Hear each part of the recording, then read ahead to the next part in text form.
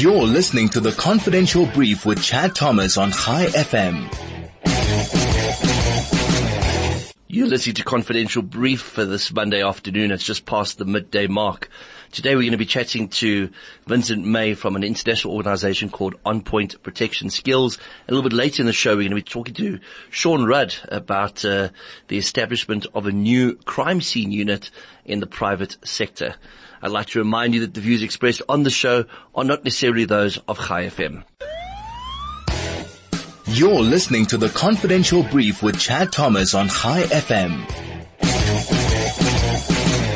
Welcome back. You're listening to Confidential Brief live every Monday on 101.9 FM in Johannesburg and broadcasting worldwide on highfm.com. A friend for more than 25 years who immigrated almost 20 years ago to Canada has been making regular trips back to South Africa, offering serious self-defense training. To tell us more about that, I welcome to studio a friend that I hold in very high esteem, Vincent May. Vincent, welcome to studio. Thank you. Thanks for having me here. Vincent, from our days in Hillbrow, in fact, it's 25 years plus now that I think about it. Exactly. From our days in Hillbrow, from our days looking after clubs, etc., times have changed. You left South Africa, you went to Canada, and you carried on doing what you really enjoy, and that is the protection industry and supplying protection skills. Tell me more about what you're doing in South Africa before you left, what made you leave South Africa, and why you're now enjoying coming back so much. So, wow, I had an array of careers under my belt. I was a mechanic, service advisor, a waiter, you name it, and then I ended up using my martial arts skills for a bunch of my jobs. I worked with a few different companies, diplomats back in the day. I had my own security company, Dragons Incorporated, and we worked with another company, Bad Boys, back then as well, and we helped out at the clubs, worked with yourself as well. We helped wherever we could with security. I started teaching martial arts, and back then, we actually trained with a guy by the name of Rodney King, who brought Muay Thai into South Africa, and then he started training us with CQC, and we had no idea what CQC is. So, to my recollection, close quarter combat was born by Rodney King, and we were the originators of that back then in almost 93, 94. Continued training that and never knew that it would bring me to this point where it's become such a foundation of what self-defense actually is, and helping people figure out the difference between self-defense and martial arts.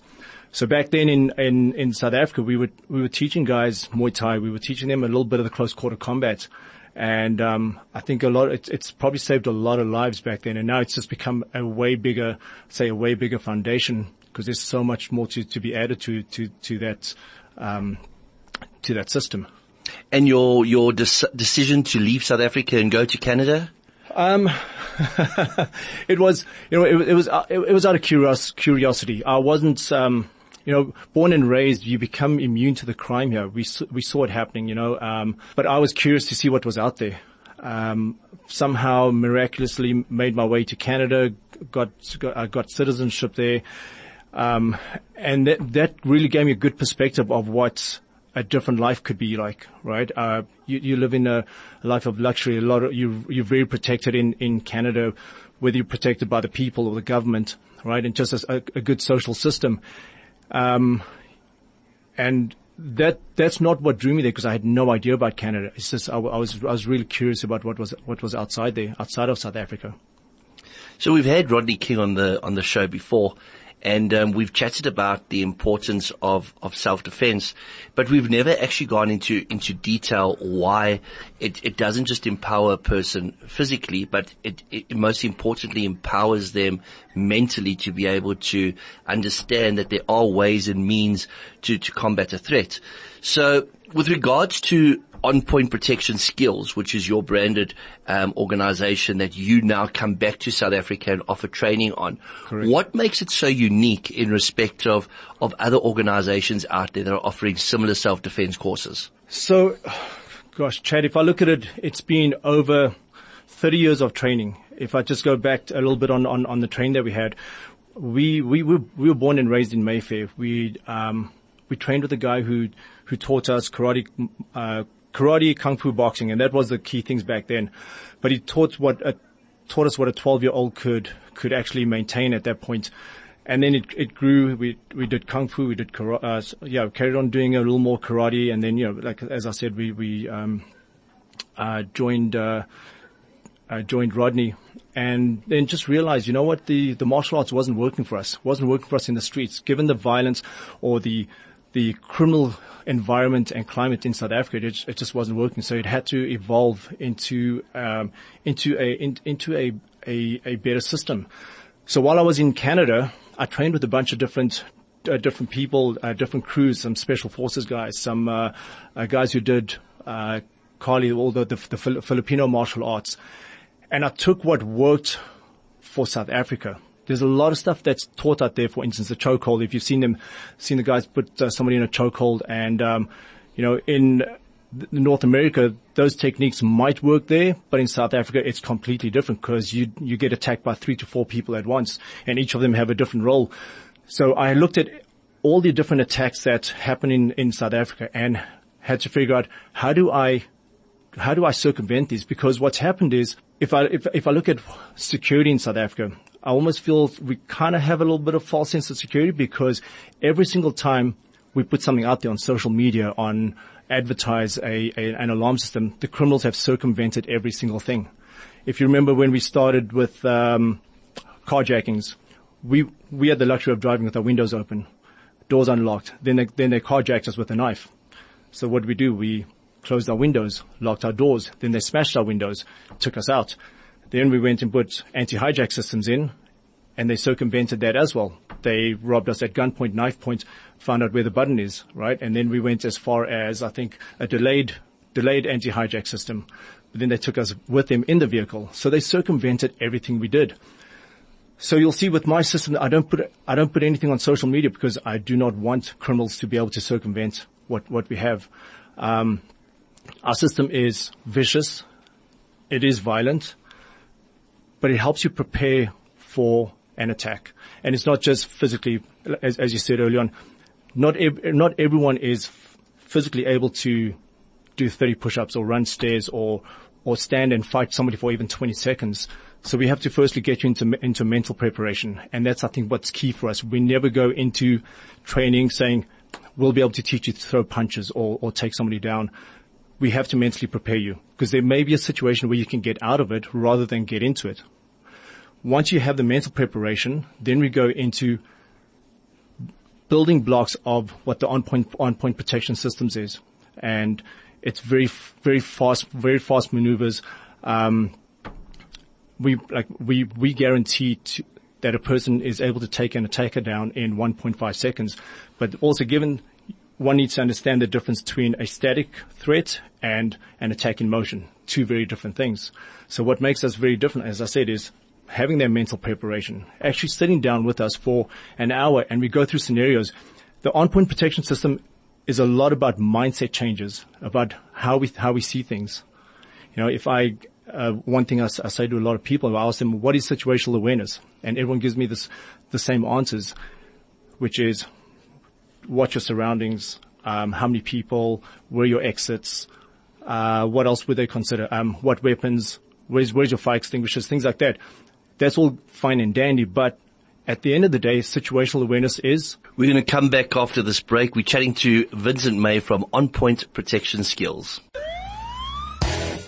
You're listening to The Confidential Brief with Chad Thomas on High FM. You're listening to Confidential Brief. My name is Chad Thomas, and you're listening to a very interesting interview today that we're having with Vincent May. Before we went to break, he made a remark that has stuck in my mind. He said that you can take down an assailant in 1.5 seconds using his particular training. That is a huge statement to make, Vincent. How do you justify such a statement? As I mentioned, I think what's happening is too many systems out there are focused on using so much power, right? And fancy techniques, things on social media that just do not work in the real world. And when I say the real world, I'm talking about South Africa, where there are real attacks happening more than 30 to 40 times a day in a suburb. We're not talking a city. We're not talking a country, in a suburb. So we had to devise it. How does somebody take somebody down in the quickest way, regardless your gender? Obviously, we understand there are restrictions. On the show, I won't be divulging how we do it, but it has been done. We've done just in February alone, we did over 14 courses, and every single person, or say over 200 people, have learned to incapacitate an attacker within 1.5 seconds. Actually, it's less than 1.5 seconds. Well, not wanting to endorse you, but to say that I've actually witnessed it. The ladies from our office participated in a course with you recently, and we saw how they can neutralize attackers in 1.5 seconds or less. That being said, however, you keep on coming back to South Africa because you see there's a need here, obviously, and you have a very good relationship with organizations such as Bad Boys, as well as rural protection schemes, etc. Do you see yourself coming back to South Africa on a permanent basis? Every single time I come back, I think I've in the past just 10 years alone, I've been back 12 times. And every single time like the last few weeks before I leave, I'm like, geez, I need to be back. I feel like South Africa needs me. South Africa needs the system. So there could be a good chance, and just coincidentally, I'm in the midst of registering a business in South Africa, the ops group of companies. And, there could be the potential that I work here 5 months of the year and then 7 months abroad. And I think that is what I'm aiming for, because I think the system is growing so fast, and, people are demanding it. Not just requesting, they're demanding it. Can I take a flyer and think that the 7 months you're going to spend in Canada are most probably their summer months, and you're going to be coming to South Africa during their winter months so you can experience the great African sunshine? Exactly. You know, nothing beats South African sunshine. And I'll be taking my mom with me. I don't want my mom to have any more winters. Yeah. Have you enjoyed Canada up until this point? Yeah, Canada's been really great for me. The first few years is tough, you know, because it's a huge culture shock for us. Getting used to the culture systems, not having to look, the first 2 years you're still looking over your back. You're very suspicious, very untrusting of people around you. People are being nice to you and you're wondering, is this for real? You know? So I'd say it takes about between 3 to 5 years to adjust. And Canada's been amazing to me. I've grown immensely as a person. So I've come back and realized, you know, my communication skills are way better. The understanding of community and what, you know, back in the days there was, we were brought up in the era of apartheid where I was the brunt of apartheid. We got teased, and I'm not mad at those guys anymore. I understand. You know what? We grown up in different eras. They didn't know any better. So I think it's only the fact that I traveled and immersed myself in different cultures and opened myself to better communication and growing that, it's led me to where I am now. So yeah, Canada in that sense, in terms of personal growth, has been huge. On the business side, immensely. Every single position I've taken, I've excelled in, and within 2 to 3 months I've been promoted to the point where, you know, I'm at a corporate environment as a director of security, looking after multi-million-dollar businesses. And, I think because of our South African experience, firstly, our South African work ethics, we're not lazy, you know. We really go and make things work for ourselves and to put food on the table and a roof over our heads, not just for ourselves, for our friends as well. It's really helped me make a name for myself in Canada, and it's just getting bigger now. So you are listening to radio, you're not watching us on television. So for those that were confused when Vincent mentioned that he was also a victim of apartheid, Vincent is Chinese, as you'll see on our pictures on social media. And as we all know, the Chinese were regarded as second-class citizens during the apartheid rule, whereas Japanese, who the National Party had trade with, were regarded as white. Apartheid, the most bizarre, inhumane system one could ever imagine. Vince, I know that you don't put your your training up on social media, but you do have an active social media following. And I know that there's testimonials, etc. So in closing, how do people that want to know about future courses in South Africa get in touch with you? And while you're out of the country, will they still be able to engage with anybody on South African soil relating to the training that you've been given, and people perhaps who've been trained up to perhaps also offer that level of training?